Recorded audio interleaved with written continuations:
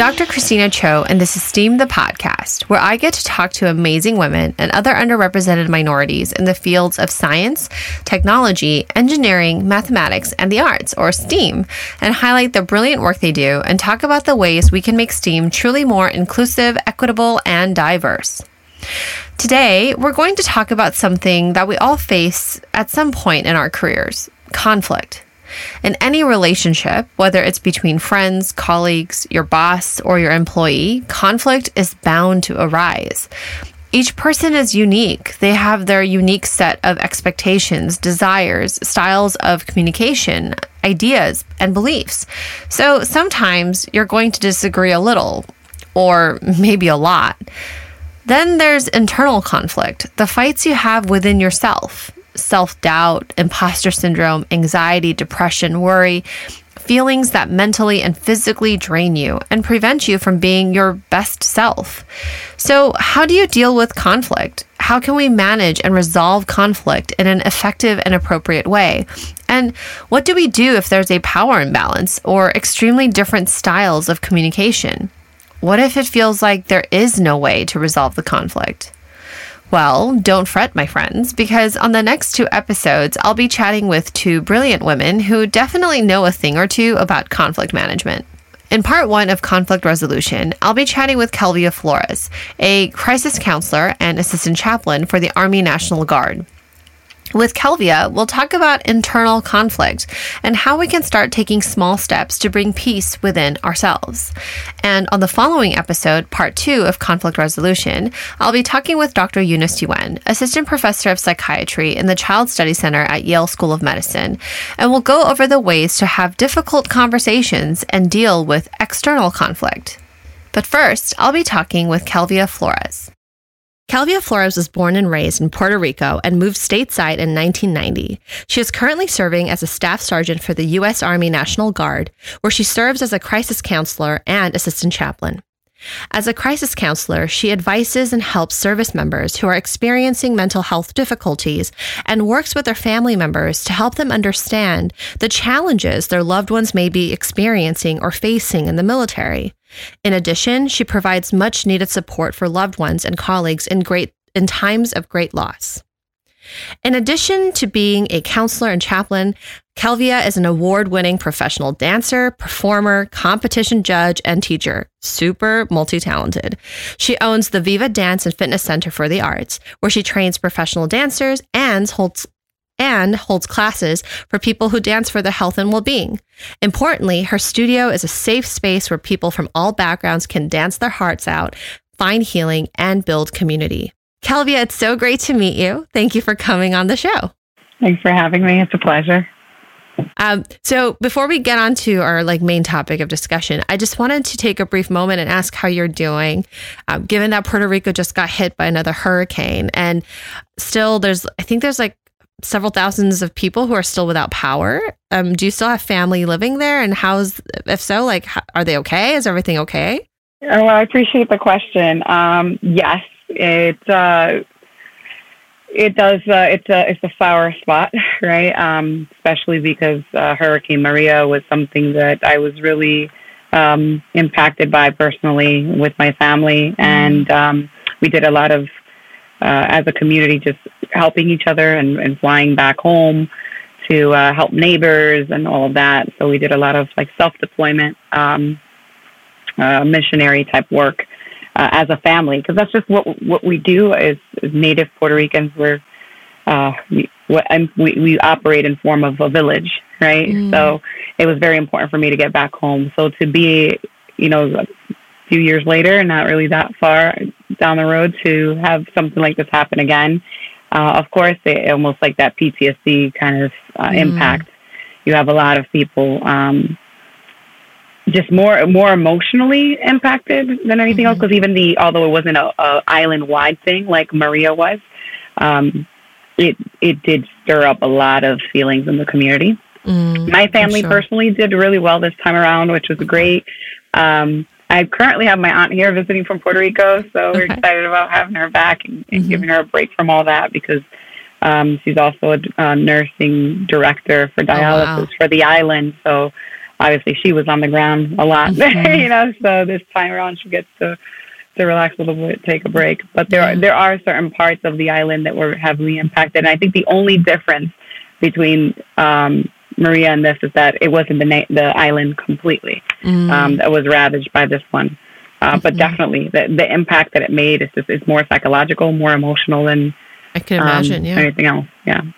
Well, yeah, I just wanted to take some time, and I really do hope that the power comes back for those people who don't have it, and the recovery's faster, hopefully this time around, because it isn't the whole island. But still, I really do hope the people of Puerto Rico feel a little bit more supported this time, and hopefully things move faster. And yeah, I just thought we should take a little bit of time to check in and see how you're doing, you know? Yeah, I appreciate that. No, you're one thing that I've got reaffirmed with these experiences is that the Puerto Rican people are very resilient, and it takes a lot more to keep us down than a few natural disasters.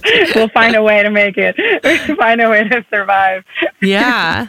So, you know, I mentioned in your intro that you were born and raised in Puerto Rico, but then you came stateside in the 1990s. And so you've been stateside for a while, but do you go back often? Like, what is your relationship with your Puerto Rican family there? And what is your, like, I guess, how do you go back? Do you go back and forth at all, or do you just stay here mostly?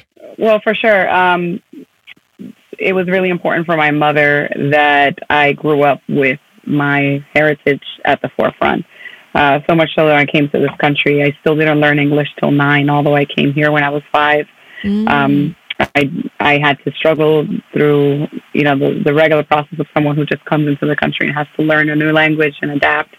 Our childhood was very sheltered, as anyone that comes into the country brand new, right? So not allowed to go to anyone's house other than your cousins. So the immigrant family experience. For sure. So like hanging out, and none of that happened unless we were in Puerto Rico. So the way my mom set it up is that we would live here for 10 months, and the day after school let out, we already had plane tickets to go to Puerto Rico, and we wouldn't come back until the day before school. And it was just to build that childhood, those childhood memories, the experiences, to know what it's like to live in your island. And that went all the way through till I was a teenager. And then when I became an adult, it's just an understanding that you live here, but you don't, I hate to be morbid, but it's that you don't die here. You don't stay here the rest of your life. You still retire back home, you know? So there's always this aspiration that we know that, okay, we have a certain time here in the mainland, and then we go back home. Yeah, so that has always been kind of at the forefront. But yeah, I totally relate to the whole, like, you can't go anywhere except to your cousins.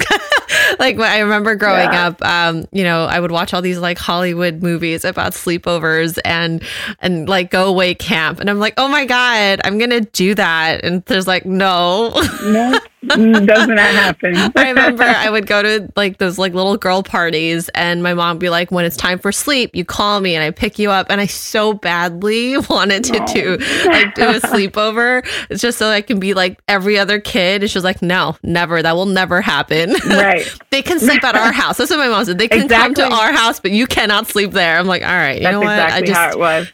That's fine. So the sheltered immigrant life. But anyways, so Kelvia, you are clearly, as I said earlier, multi-talented. But let's start with what or who inspired you to become a crisis counselor? Like, how did you get down that path of being this very important person in a lot of people's lives?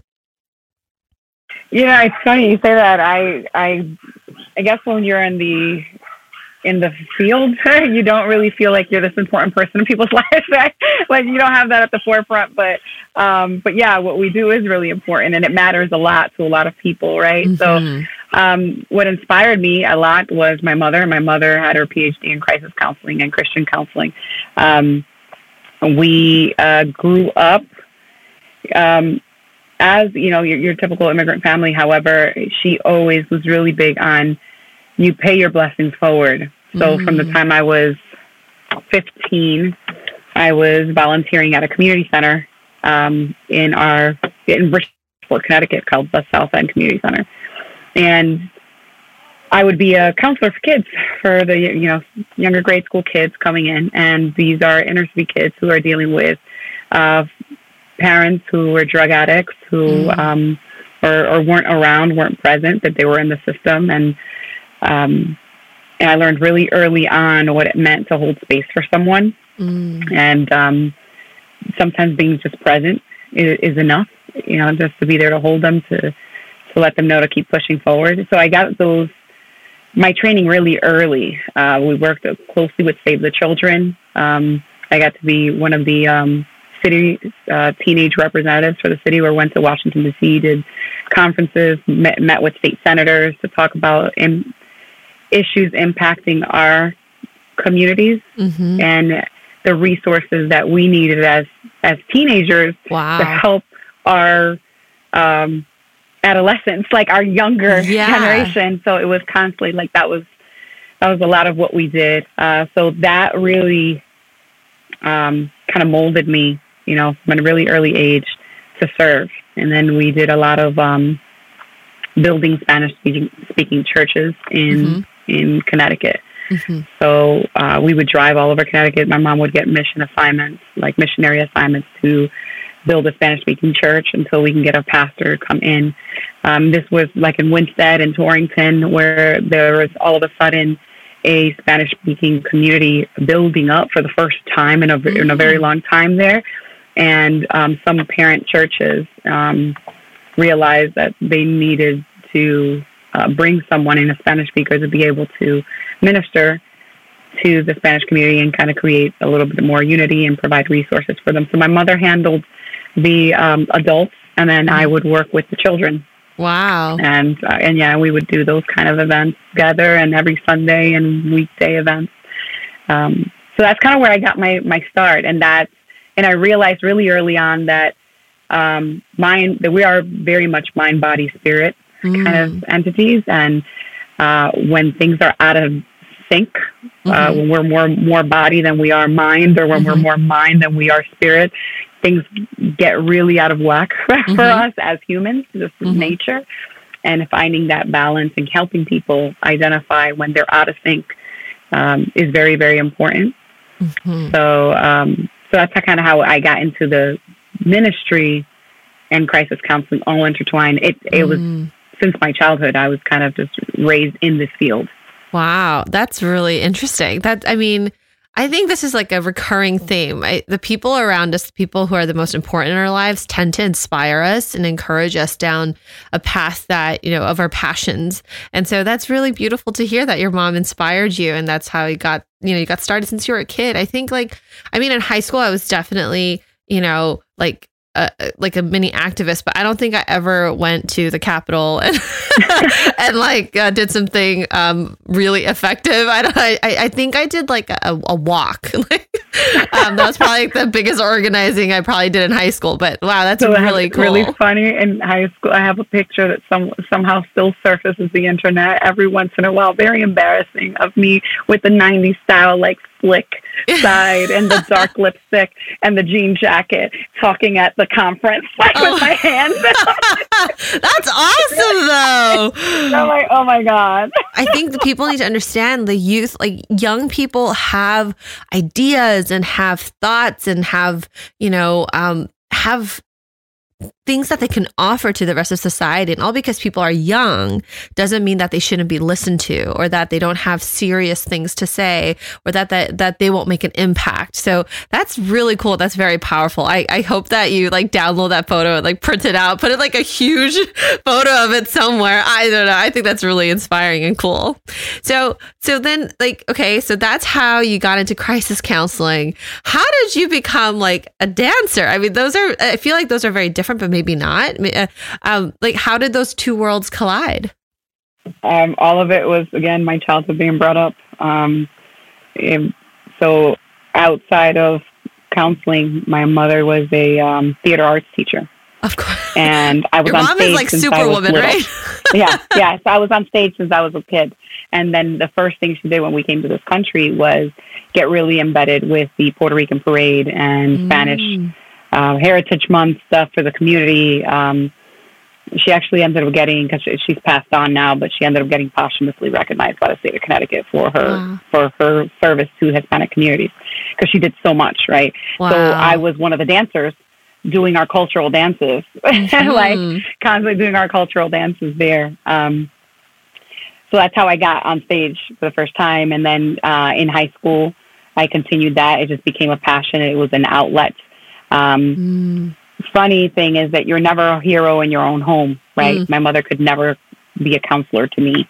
There were so many things that I could not speak to her on, and so many things that even if she had tried, which I'm not even sure, I was so young, I don't remember her, but I struggled a lot with early on eating disorders, becoming a cutter. I mean, you name it. I mean, and depression was in my life from the time I remember, like 11 years old was when probably I cut for the first time. It was just really just, you know, it goes to say, like, a lot of us, that we're serving the community, and we're just never a hero in our own home, you know? So having all those resources and just feeling completely guilty, because here I am as a young advocate. I'm speaking from a place of I know, not an I empathize, not an I imagine. I know this is what our kids need, because I need someone to see me. I need someone to save me, you know, because I'm trying to hold on to these kids and I'm drowning. Like, there was a lot of learning the hard way as a caregiver, that if you don't care for yourself, you know, you think, but I didn't have the vocabulary. I was really young, so I didn't really understand how to not self-sacrifice while helping other people, and neglect my own red flags and you know, warning signs. So we were busy all the time. We were always either doing shows or responding to a crisis call. So there was no time for that inner work. So I ended up using dance as my voice. Like, and theater at first. It was actually my first passion was theater. So monologues, doing monologues and then dancing it, because sometimes words don't quite capture what you feel, so you need to express it in a visual form. And dance saved me. It kept me alive, because every time I got close to taking my life, I would create something else and getting wrapped up in creating. And I think that's where my mom helped me the most, because she knew that as a counselor, she couldn't reach me. So she would encourage me like crazy for the arts. Like, find your outlet, find your voice. When you don't have enough to say, she would tell me, you need to dance, or you need to, she would come up and all of a sudden out of nowhere, she goes, this Sunday, you're doing a monologue at church and you're putting on a skit. And I'm like, Mom, I'm not in a place right now. You're doing a skit. You have a lot to say, and you're not getting it out, you know? So that was how we would communicate. My mom and I would communicate through theater a lot. Wow. So, that's amazing, right? Like, I mean, we'll talk about this a little bit as we get deeper into the episode, but, you know, I think, you know, there's different types of conflict, right? There's the conflict that you have externally with others or the outside world, but also internal conflict, and how you resolve that might look differently from someone else. And it's so beautiful to hear that, you know, your mother saw that she can reach you through art and help you through art. And you saw art as, you know, your way of dealing with those internal, you know, conflicts and fights within, right? So that's really amazing. And we're going to talk more about that, definitely. But that's like really cool that the reason, what inspired you to go and become a performer was really for your own healing. It wasn't just like, this is what people think I should do, but like something I need. That's really cool. Nothing about my dance in the beginning that was for anyone else other than me. It was how I kept myself alive. And that was really, really important for my own survival. That's really cool. I mean, so I would love to be a dancer in my mind, but I'm way too self-conscious to perform or dance in public or in front of a mirror or any of that. I mean, I can dance at home with my toddler and my husband, to Baby Shark or something like that. But so when you talk about performing, I'm I think maybe as a kid I was less self-conscious, but now as an adult I'm oh my God, that sounds and that's so one of the daunting. things that we work with a lot at the academy, right? Is that your audience is you, really. As women, as adults, we're no longer, just dancing to go on stage. Like I teach mostly women where I said, well, okay, well, when you're doing this in your living room for your cat, you need to give it all you got, because cat, Fluffy's looking. So we're working on, doing it so much more for ourselves, and understanding that, we can't pour from an empty cup, right? Yeah.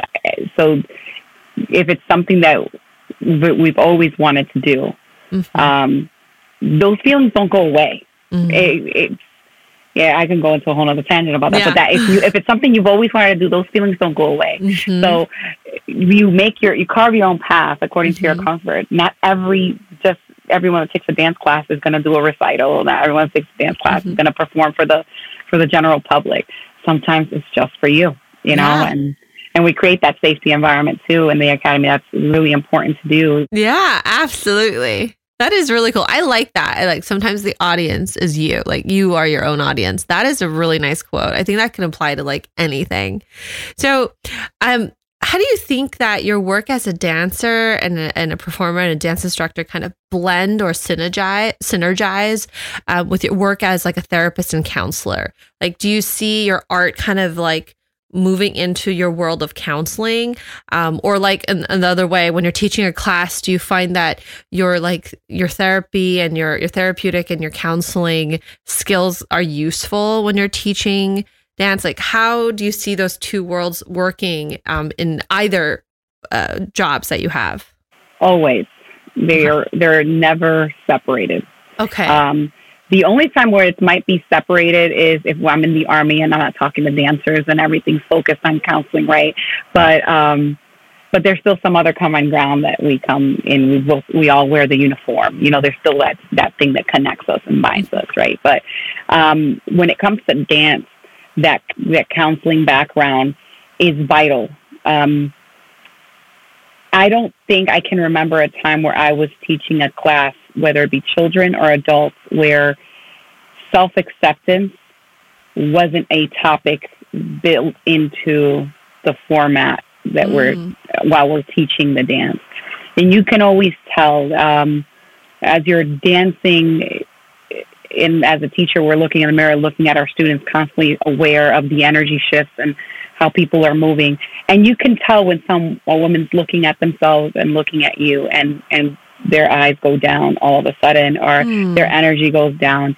And we just immediately stop. And they're like, we're not here to look like anyone else. You're here to find the best version of you, right? So, the instructor is meant to be an example, a visual example of what the step could look like for people who are visual learners. But that is not the only way to execute. And matter of fact, that technique on your body can look 1,000,000 times stronger, 1,000,000 times softer. It could bring your body, because we're all unique, we're not all built the same, brings a certain uniqueness to the dance that's only yours. And in art, in dance, as dancers, our superpower is our uniqueness. It's the fact that you look completely different than everyone else, that your body language and the way that you communicate and express yourself is different. Literally there's no carbon copy of you. Even if you were a twin, there's literally no carbon copy of the way you express yourself internally, the way you feel internally, and how that projects out into your body. Wow. So that becomes your superpower. That literally is what attracts the audience, is that when someone embraces that, when someone taps into that, when someone knows that that's their strength and their power, it is so healing, not just for themselves, but for everyone in the audience looking at them. Because you don't see that in this world. You see everyone trying to look like this Instagram model or dance like this, YouTuber, and there's very little room for self-acceptance. Very little room for self-acceptance. And like I mentioned earlier, the mind, body, and spirit being interconnected, that's so important in dance. Right. And it's important for mental health as well. We're not meant to be at war within ourselves. Yeah. Mentally, we're not. That's where depression comes from. That's where all these, kind of catastrophic thinking comes from, because when we start having conflict within ourselves constantly, and we don't do the self work that it takes to find a common ground and peace for all those things, it's going to reflect poorly on your dance, but it's also going to reflect poorly on your relationships and relationships in general, relationship with yourself, relationship with your faith and your creator, relationship with your families, with your friends, with your coworkers, because things are out of sync, things are out of balance, right? Wow. So dance, it's completely dance and crisis counseling mesh so well that it's, right now, I've dealt with people who are grieving, grieving the loss of a parent. And I'm doing a private lesson. Usually the first 5 minutes of that lesson is, how are you handling things? How are you coping? How was this week? How did you, okay, well, we're going to dance it out.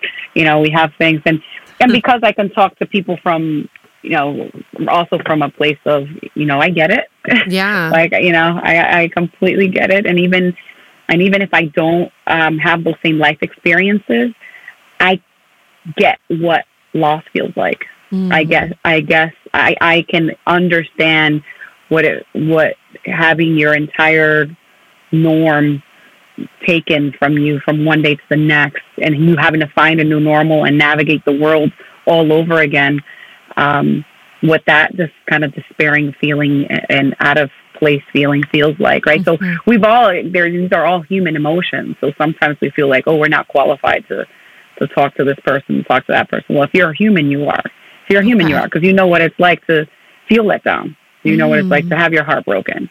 So although you don't have that kind of loss, you still know what loss feels like. So we just know how to be present for each other in that way, right?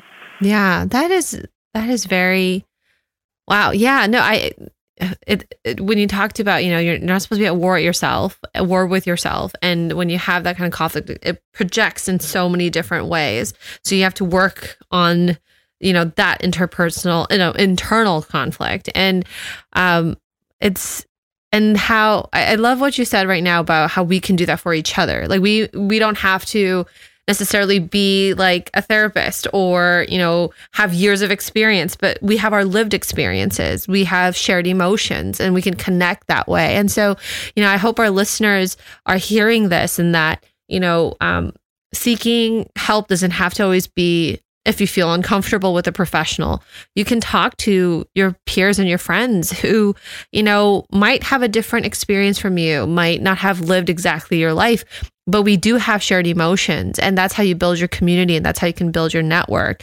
And that's how you can deal with some of the conflict that arises in your life, is by, sometimes sharing and having like a connection with somebody else, because they feel kind of what you're feeling. Because that's really beautiful. And I think that's also why the dance works so well, right? Because artistically, mind, body, spirit, when they're not in alignment, it reflects in your art. When you're dancing, you're not fully connecting with yourself. So it's hindering you from connecting with others. So it bleeds into your art, but you are now seeing it visually. So then it's different from just dealing with it internally or with a counselor or something like that in a counseling setting. It's because now you have a visual representation of it, and we say, okay, where is this coming from? And you're able to like really connect with that in a different way, I think that's, so when I was in graduate school, I was going through a lot of conflict, both internally, just like, a lot of imposter syndrome, feeling like I wasn't, doing as good as everyone else, or like I'm trying my best, but the product is not as good. And then there's external conflict, and anytime you're in a academic setting, there's hierarchy, there's rules, there's all kinds of stuff going on. So I remember that was when I started really getting into yoga. And I remember one of the issues that I had in the lab was the inability to be present. Like, I'm doing an experiment, but I'd be thinking about, oh my God, what if this fails? Like, what if I don't get the result that I want? Okay, then I'm not going to get this and that. And I would be like somewhere else mentally when I'm physically supposed to be working on the experiment at hand. And I remember going to my first Bikram class with my instructor, who was actually a drill sergeant for the U.S. military as well. Just like, and she would say like, be present in this specific position right now. Like, it's hot in here, it's uncomfortable, that's fine. But if you like focus your energy on just being in this position and just breathe and listen to your breathing and learn to be present in that exact moment, the heat, the humidity, the discomfort you might feel physically, it'll kind of just melt away. And so the funny part was I learned how to do that in the classroom, in the yoga classroom. And then eventually I saw myself using that in the lab. Like I was able to sit there and actually pay attention to what I was doing. And the results were better because, I was physically and mentally and emotionally present in that moment. So, when I think about like art, and especially like performance art, whether it's dance or like for me, I know yoga's not really a performance art, but it's a movement. I think people might think those are very different worlds, but they're really not, because what it does is it really helps you figure out what's going on inside you, within you. So, while you're putting yourself in positions to work through some of those self-acceptance issues, body dysmorphia issues, because now you're dancing and you have to look at yourself in the mirror and accept what your body's producing and learn to love that for the first time, because you're all, anything when you're consistent with it, you're going to see progress, right? So you're going to see, oh, I couldn't do this last month and now I'm able to do that. And then maybe let me stick with it another month. And now I'm able to do this and the third. Yeah. So it starts changing a little bit of your perception of your appreciation for what your body physically can do outside of getting up and taking you to work every morning, it's able to create something that you manifested. You said, I want to be able to do this, and you physically are seeing those results. But and then you're having those kind of internal conversations with yourself on, okay, well, now I'm looking at my body in the mirror, not just for, do my clothes fit the way I want, but am I creating what I want? And that speaks volumes throughout your life, right? Because then you're looking at yourself, am I creating what I want? So it starts rewiring a little bit in your brain, the way that you approach your body, the way you approach your life in general, right? And in the process, your brain is pumping out these endorphins that's going to make you feel good after that 1 hour session on that dance floor, right? Even if the first 5 minutes you just couldn't get out of your head, at some point throughout the dance class, by the time you're done, you naturally just feel a little bit better, just because the way chemically we are wired, physical movement results in a good feeling at the end of it, Yeah. So that it works, like, I mean, we keep answering the same question, but like, it really, really works, guys. Like, it really works. Like, dance and crisis counseling and, dance for healing works, this is something that I like to tell my students and mentees, is that I know we're all busy with, we're all busy. We're all putting our heads down and focused on the work in front of us, and that's fine. But you need to find something outside of that for yourself, whether it's, I have a lot of students who actually do love to dance. And so I'm like, go to the studio, go dance, like go do yoga, go play basketball, do something that is different, but physical, because there is that mind-body connection. And also, when you challenge yourself in a different way, in a physical way, you appreciate the things that you can do. And it's very, I don't want to say it's immediate, because it's not really immediate, but it's this, it's a different kind of reward. It's a different kind of reward, and it's really just for you. And a lot of the times those studios are like super accepting, loving places where it's not competitive, which is a little different. In STEM fields, there's a lot of competition. I'm sure in art fields, there's also a lot of competition, but I think when you're in an environment like your studio, where there's a community and there's love and encouragement, you leave that place with your well a little bit fuller. And so then you can perform better wherever you need to go next for your work or in your relationship. So And I think I like what you said too, because I think it's important for people to know what they're looking for. If they're interested in doing dance as a form of healing, pick your studio, right? There are competitive art studios that their focus is to make professional competitive dancers.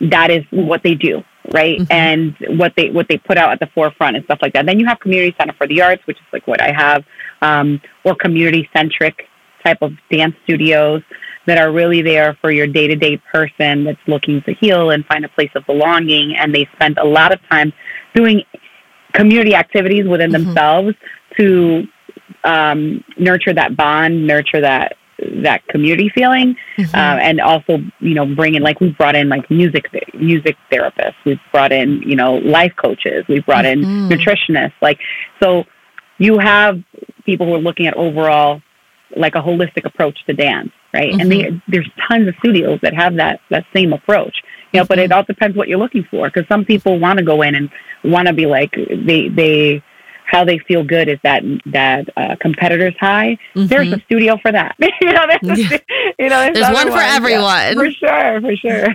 Yeah. So I want to go back to something that we're basically touching on this a lot, but there's basically, there's like, when I think of conflict, there's basically like two types of conflict I think of. There's the external with someone else from the outside. You're conflicted because maybe you're not, the situation is not meshing well, or, with who you are, what you believe, or a boundary has been crossed. So that's kind of external. And then there's like the internal conflict, self-doubt, comparing myself to maybe somebody else, but things that are internal. So, when you're dealing with two different types of crises, as a crisis counselor, what type of advice would you give to someone who's experiencing external conflict versus like internal conflict? Like, how do you deal with it? Obviously you have to deal with it a little differently, but what is your advice for that? So when it's external versus when it's internal. So when it's internal, my biggest thing is stop muting your own voice. Stop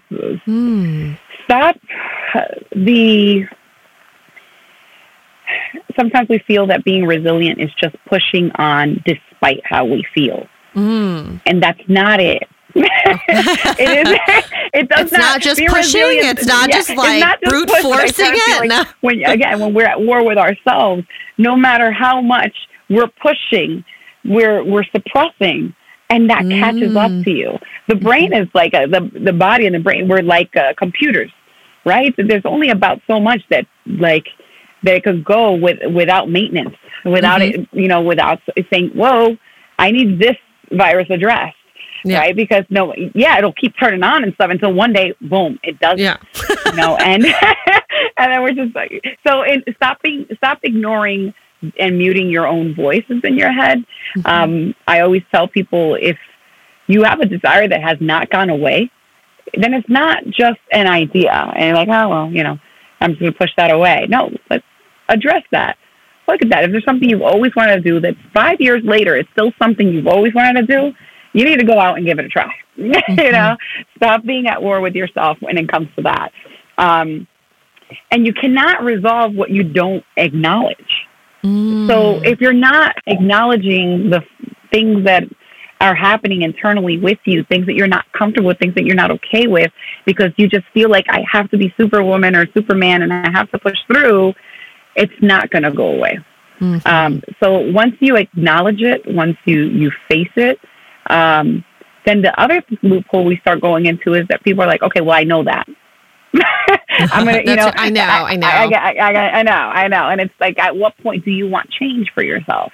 If you're in the same emotional state that you were a year ago, 2 years ago, like I said, it's like a computer, your brain. You are now rewiring your brain to respond to trauma, respond to grief, to this way, with suppression or with whatever, So where before, maybe when you were younger, you were a little more open to talking, but because you've been pushing past, because you have to carry your family or you have to do this, and so much so at your own expense, you're literally rewiring your brain to now process emotion this way, because that's the only way. Your brain will rewire. So when I experienced my PTSD, the first thing the crisis counselors that I'd been working with, with soldiers for so many years, to help other people, looked at me, and I always remember the look on her face when she looked at me and said, "Why didn't you come sooner?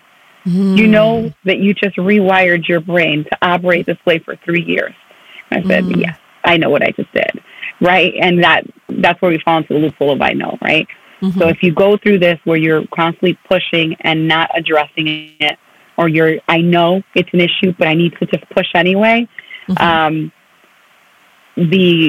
work that's going to take you to undo that is a lot harder. It's a lot more, right? And it's possible, but it's just going to take you more time.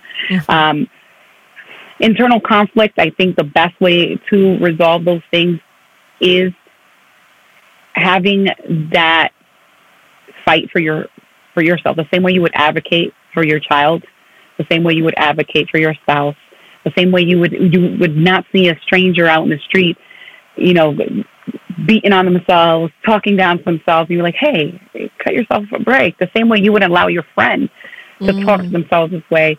Start creating boundaries for the way you talk to yourself. Wow. The things, the thoughts that come into your brain, start all of a sudden telling yourself, no, that's not right. Okay. When you look in the mirror and all of a sudden you're like, oh, this, stop. Like literally create a little physical stop. Like literally go, no, I need to break that pattern, right? And have that same fight for yourself. If you can't find it because maybe you don't have that kind of love for yourself or what have you, find something you do love and you're wishing to push for, right? So everybody's life connections are very different. Some people's life connection isn't the need for surviving for themselves. They could do without themselves, right? But they might not be able to do without their dog. They might not be able to do without their kid. Right? You know, they have different life connections. So become self-aware of what are your triggers, what are your life connections, what are your downward like spirals and stuff, or your patterns, and then put things into action. You don't have to look at, okay, I want healing, and healing's all the way up here, and I'm down here, and all of this looks so overwhelming. Just do the next right thing for yourself. Every day, do one thing, just one, that brings you a step closer to where you want to be. So whether it was, you know what, today I woke up and I spent 5 minutes before I got out the car to go to work, and I just inhaled and exhaled, and I spoke to myself. Today I felt anxiety, and I didn't ignore it. I said to my anxiety, I see you. I know you're anxious. And then I give it purpose. You're anxious because you want to do a good job, because your work ethic is stellar. And now my anxiety is not a bad thing. It's okay. It's because I care. So you tell yourself these things and you acknowledge it. The minute you feel that depression, the minute you feel that anxiety, the minute you feel whatever that is, you stop, you take 3 breaths in, 3 breaths out, and you talk to it. You say this to yourself. Anxiety, I see you. Depression, I see you. I'm not going to ignore you. I know you're there. It's okay. And then get up and go about your day. But you know what? I took one step today to make a difference in my thought process. I took one step. And then keep working on it. Look at, you know, whether it be crisis counseling, which is a short-term care, right? So maybe you don't necessarily want to commit to a therapist right away, or in long-term care. Maybe you need someone to help you stop the bleeding for a second and help you organize your thoughts, so they can say, okay, well, where are we now? Was that enough? Was first aid, mental health enough for you? Or do we need like a longer plan to kind of see you all, or do you have longer goals? Not because there's something wrong with you that you need a longer plan, but you want to keep down this path and you want to get even stronger. Then, you know what, let me set up a referral for you. Let me set you up with a behavioral health specialist. Let me set you up with, you know, something like that. So that's what I recommend when it comes to internal conflict. I think that what you said about taking that like little step is so much more manageable than change your whole self.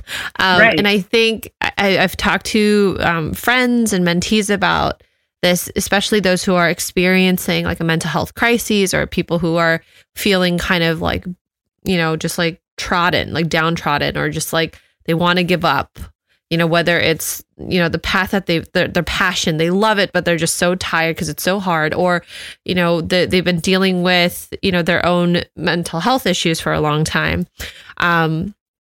And they're just overwhelmed. Like it's such a huge thing. And especially if they've been carrying it for years, and, you know, taking that first step seems so scary because it seems like such a huge step. But what you said, which like, take a breath, just call it what it is, take like a tiny, tiny, tiny step. And that's already in the right direction.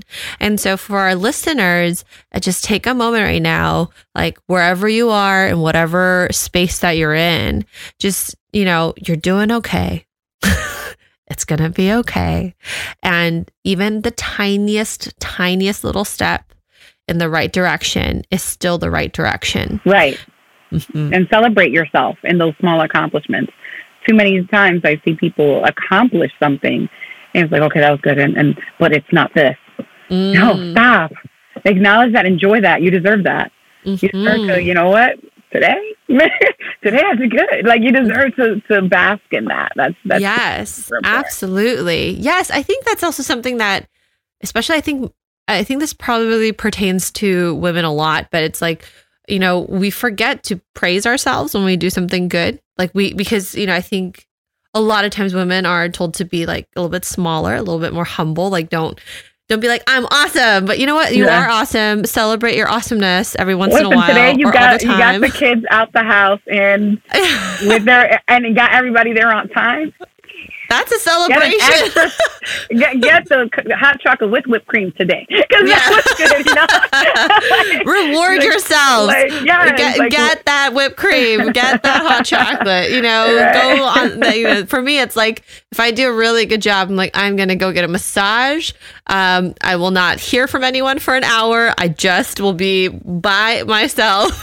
That is my reward. That is my reward when I know I did something good. And I think for me. And because I think actually we just, now that we're talking about mental health and stuff, I think there's such a stigma with this, right? We feel like we can't really talk about it because all of a sudden people are going to know I'm not juggling everything properly, right? When in fact, none of us are.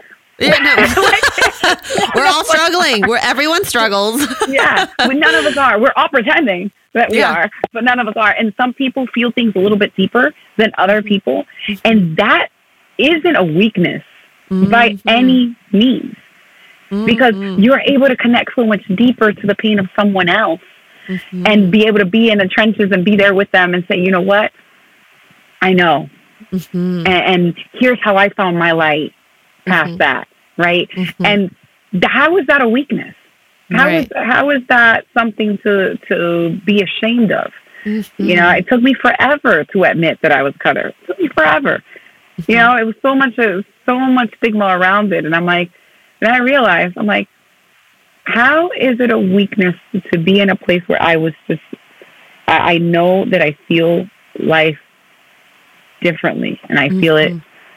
I feel things a little bit harder than other people, but that's why I'm able to love the way I do. That's why I'm able to do crisis intervention the way that I do. That's why I'm able to be successful in my field, right? So things that were a stigma, all of a sudden it's like, no, it doesn't necessarily have to be, right? So give your pain purpose. Your pain already took enough from you, so now let's put it to work. Now let's put it to work. So yeah. No, this is good. This is so empowering and so encouraging. And I think mental health is something that, you know, we still don't talk about enough. We still don't encourage enough people to get the help that they need. Mental health is like physical health. If your brain starts to go, your body's gonna go too. It's bound to happen. So yeah, I'm glad that we took some time to kind of talk about these things. I mean, it all kind of intertwines, right? Like mental health is going to affect how you communicate with others. Mental health is going to affect how you perform at your work or whatever it is that you do. So yeah, I think when, you know, we just talked about internal conflict and how to deal with it, but, you know, internal conflict is mental health, right? Like you're talking to yourself, you're dealing with yourself. So yeah, no, I'm really glad that we were able to really dive into that. And so like now switching gears. So what about when there's external conflict? So now you're faced with somebody on the outside and there's like a hard wall there. Like, what are your recommendations? I know it might be different depending on sometimes like the power imbalance might be affecting how you might be able to communicate that or deal with that conflict. But like, what are some basic things people can do when they're facing an external conflict? So the first thing with external conflict is seek to understand, but seek to understand not just others, seek to understand yourself. Okay. What triggered you about that person's response? Where did that trigger stem from? Interesting. Are you handling this or responding to this because of their response or because of what their response represents to you? Okay. There's a difference with that. Because then it's not Christina I have a problem with. It's what Christina triggered in me that I have a problem with. And understanding the difference in that. Okay. Right? Okay, yes. That's a lot for people to process, right? That is a lot. That's a lot of work. It is a lot of work. I'm like, oh God, then I have to like look at myself again. I mean, just did the internal conflict thing. To change the world, you have to change yourself first. Ooh, that's a power quote there. If you want to change the world, you got to change yourself first. If you want love, you have to give some away. If you want trust, you have to learn how to change. Like there's just things like really, if you want things out of the world, you have to be willing to look at yourself first. Because what are you manifesting, right? And what are you projecting onto someone else? So first is that doesn't take away the importance of standing by your truth, setting your boundaries or anything like that. But it does take away that finger pointing, fault blaming, and it does give you more of an objective of, okay, I need to be self-aware of all of these things because we are all so diverse. There's so many layers of me that I'm still not fully understanding of.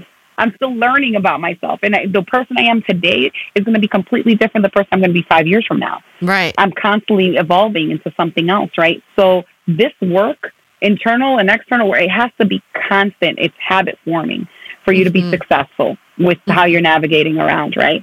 So now that you know those things about yourself, if you are going to deal with a person-to-person conflict and you've identified those things and you know what? No, it's really this situation I need to address. First, address that in private. Okay. Always address it in private. People feel less threatened that way. Also pay attention to your body language. Are you addressing it in private behind your desk with your subordinate in front of you, or are you pulling your chair in front of your desk and you both, let's sit down, let's have a conversation? Because one is more welcoming for the person to speak their truth than the other, right? Your body language, your setting. Give the other person time to vent.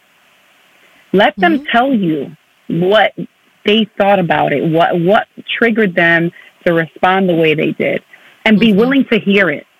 Don't interrupt. Don't try to rationalize. Don't try, why you say that? Look at that. I know. No, that's not having a good conversation. Give them the platform. Because you're the one that is seeking, to find to make the situation better, right? So therefore, give them that space. So now verify that you're also accurately hearing each other is really important, right? Okay. When someone says something to you that you're just not quite sitting well with, say, you know what, Christina, here's what I'm hearing you say. You're saying, because I did this, your response was this. Am I understanding that properly? That I made you feel this, that, and the third. This does a couple things. It lets the person know that you're fully hearing them. It establishes respect, right? Because now it's not, you tell me your side, I'm going to tell you my side. And it's not that anymore. You've taken that completely out of the table. And now it's, here's what I just heard you say. I made you feel this way, and your response was this. Is that correct? And they could allow them to correct you and be like, okay, well, now that you say it like that, no, not really. That's not really what I meant. That could happen, or it could be, yeah, that's exactly what I meant. And there we go. But sometimes asking the person to also rephrase and say, okay, well, I'm having a really hard time wrapping my head around your reasoning for that. Can you try to explain that to me again? Because I really want to know where you're coming from. Because I don't want to believe that, you would intentionally hurt me.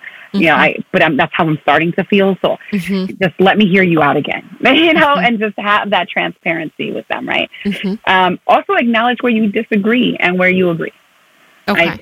And putting that out on the table. Okay. So it just seems like you and I just don't agree on this.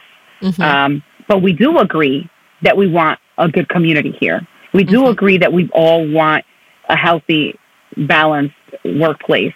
Okay, so we have something in common. Our whys are aligned, but our process of getting there isn't. So how can we? And then this is where you discuss what can work. What compromises on your end, on my end. What my thing is. If you were really having a problem, come pull me aside again. Don't correct me like that in public. That's not the right approach for me. That's embarrassing or whatever, set those boundaries with people. And then just, and thank them also for working with you on it. Be like, listen, I know I acknowledge that it took time and energy for you to sit down and have this conversation with me. And I want to thank you for that. I think confrontation is important. And I know it sounds bad, right? Because you think confrontation is a fight. Like, I'm going to fight you. No. Yeah, no, it's facing the issue head on. And I'm not going to wait for month 3 of you ticking me off for me to bring it up. Well, remember, because you did the same thing 2 weeks ago. Yeah. Why didn't you tell me 2 weeks ago? Now it's shame on you. Shame on you because you've allowed a pattern of behavior, and we have to teach people how to treat us. And that's what happens. We don't teach people how to treat us. We just allow things to happen, and then we have the nerve to get mad and offended by the 5th time it happened. That's so true. That is a really powerful statement. We have to teach people how to treat us. I think that is a very powerful thing to say. And I think that's really also empowering. I think you're right. I think a lot of people, the conflict that happens isn't like instantaneous. A lot of times it's because there's a buildup. Like something happens, you're like, oh, I didn't really like that. And instead of being like, hey, I didn't really like that. Can we discuss a better way of dealing with whatever this is, whatever the situation is? You go, okay, well, that pissed me off. It's fine, whatever. I'll deal with it later. And then it happens again and again. And eventually it builds up. And by the time you have that confrontation, it's a big blowout because you're like, oh, all that built up energy and anger is all pouring. I mean, I've done it. So, I'm the queen of doing it. It's like I consider myself to be relatively confrontational as a person. I know everyone who's listening who knows me is like, a little bit, girl, like you are. I definitely like to deal with things immediately and discuss it immediately. But there are definitely situations where I feel like, oh, I'm sure it'll get better. I'm sure it'll be fine. We'll talk about it later. We'll deal with it later. And it gets to a point where that later is already too late, at least emotionally, mentally. So I like what you're saying. You have to teach and train people how to treat you instead of just accepting that treatment and then getting upset later for it. And so, I think that's a very, like, I feel I print it out and like put it on the wall. Yeah, I mean, and that's important even in relationships. I mean, we're doing it all the time. We just don't know it, and so therefore we don't execute it as sharply or as often as we need. Right? People are trying to love us in different ways. Right? Like our families, our friends, or whatever. They're trying to love us. Sometimes the way they love and the way they communicate is just not reaching us. The people all get a different version of us. Some get the coworker you, some get the mom you, some get the sister you, get a different version of us. And so one size does not fit all of those. The way you need your child to love you is very different from the way you need your spouse to love you and the way you need your coworker to support you. Those are very different elements. So it's up to us to also foster and nurture that environment that we want. Manifest the things we want. It's very important. Yeah. I think that the core here is for conflict resolution, whether it's internal or external. It's a lot of it's like being honest and properly communicating what it is you're feeling. So if I am understanding, it's first you need to ask yourself like, okay, why am I reacting this way? What's going on inside? Like what is causing me to feel the feelings that I have and doing a little bit of introspection, which is work, but it's so worth it because you're worth the work, right? And then it's communicating those things out loud, whether it is with yourself, taking a breath and saying, okay, you know what, I need to just today, let's just breathe. Let's just call it what it is. I feel anxious because I have this coming up and this presentation is really important to me and I care so much to do well. And it's my passion and my care that's making me anxious. So that's what it is, calling it out, communicating with myself. If it's external, saying, hey, this happened. I didn't really like it. You know, can we talk about it? And I want to get your side too, like what happened. And I think what I'm hearing from you is, you know, there are steps, and those steps start with a little bit of introspection and understanding who you are and where you're coming from. And then if it is with another person, you know, understanding where they're coming from and giving them the space to communicate that with you as well. And then the third thing is like probably the hardest part is the work part, which is if it's for yourself, taking the steps and doing it. And if it's with others, it's saying, okay, well, now I'm going to tell you what I need from you, right? And help you give me the love or the support that I need in order for this conflict to go away. Actioning what you know is the step that a lot of people stop at. They'll do all the work to acknowledge, to think through it. They'll spend all this time in their head, but then actioning what they know to be the next right thing is the hardest part. I think that in general, moving forward is the hardest part, but y'all can do it. Y'all have the power to do it. It's just, what you said. We take it in steps. Tiny little steps. It doesn't have to be all of this at one time. It does not. It just really a does little tiny step is a big step already. So, you know, another thing I wanted to, you know, say right now before we like wrap up is, out of all of this, I hope that, you know, our listeners don't feel like you're in it by yourself. That, you know, since introspection is a self thing and working on yourself is a self thing, and moving forward is a self thing, but there are people around you that are part of your community or, you know, professionals that can help you and that can guide you and motivate you and empower you to do the introspection and to do the work. So I think it's really important for our listeners to know that asking for help is really important and you can do it. Whether it's interpersonal conflict and you need help learning how to deal with, you know, stuff that's going inside in a difficult situation, or you're dealing with someone outside, as you said, character to character, a different person or a different situation, you know, asking for help is also really important. And I just want our listeners to know that, you know, people like Kelvia, you know, she's a crisis counselor. She helps people. That's what she does. She has a studio where she allows people to come in and work out their stuff, you know, and creates a space. So these spaces exist. These spaces are there.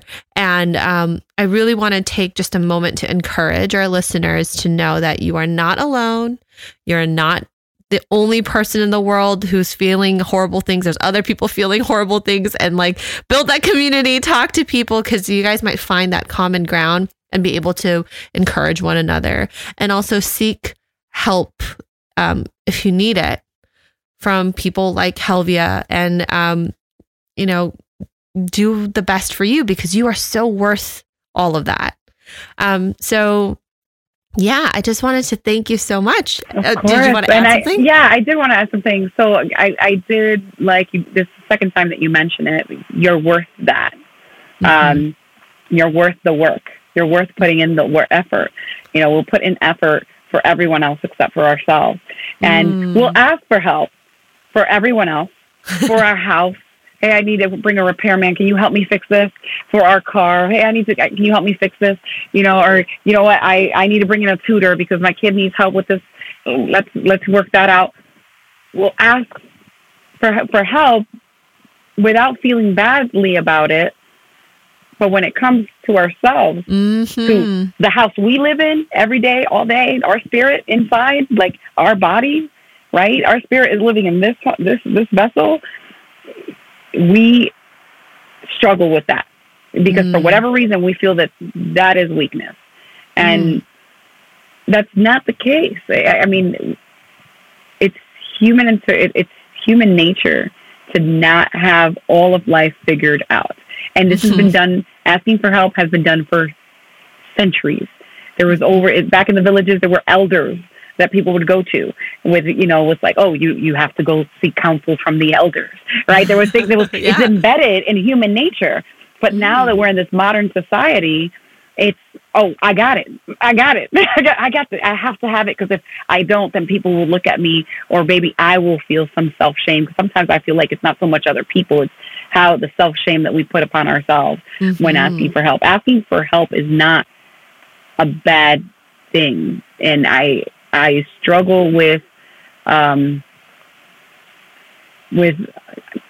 of helping people connect sometimes with that, because I'm like, I really try to normalize it as much as possible. We're like, okay, you would ask for help for when something's broken in your house to fix, and you don't have no shame in doing that. But something is unbalanced in you, and to talk about that's, and this is the most important house you're going to live in, right? You can move tomorrow. You can't move out here.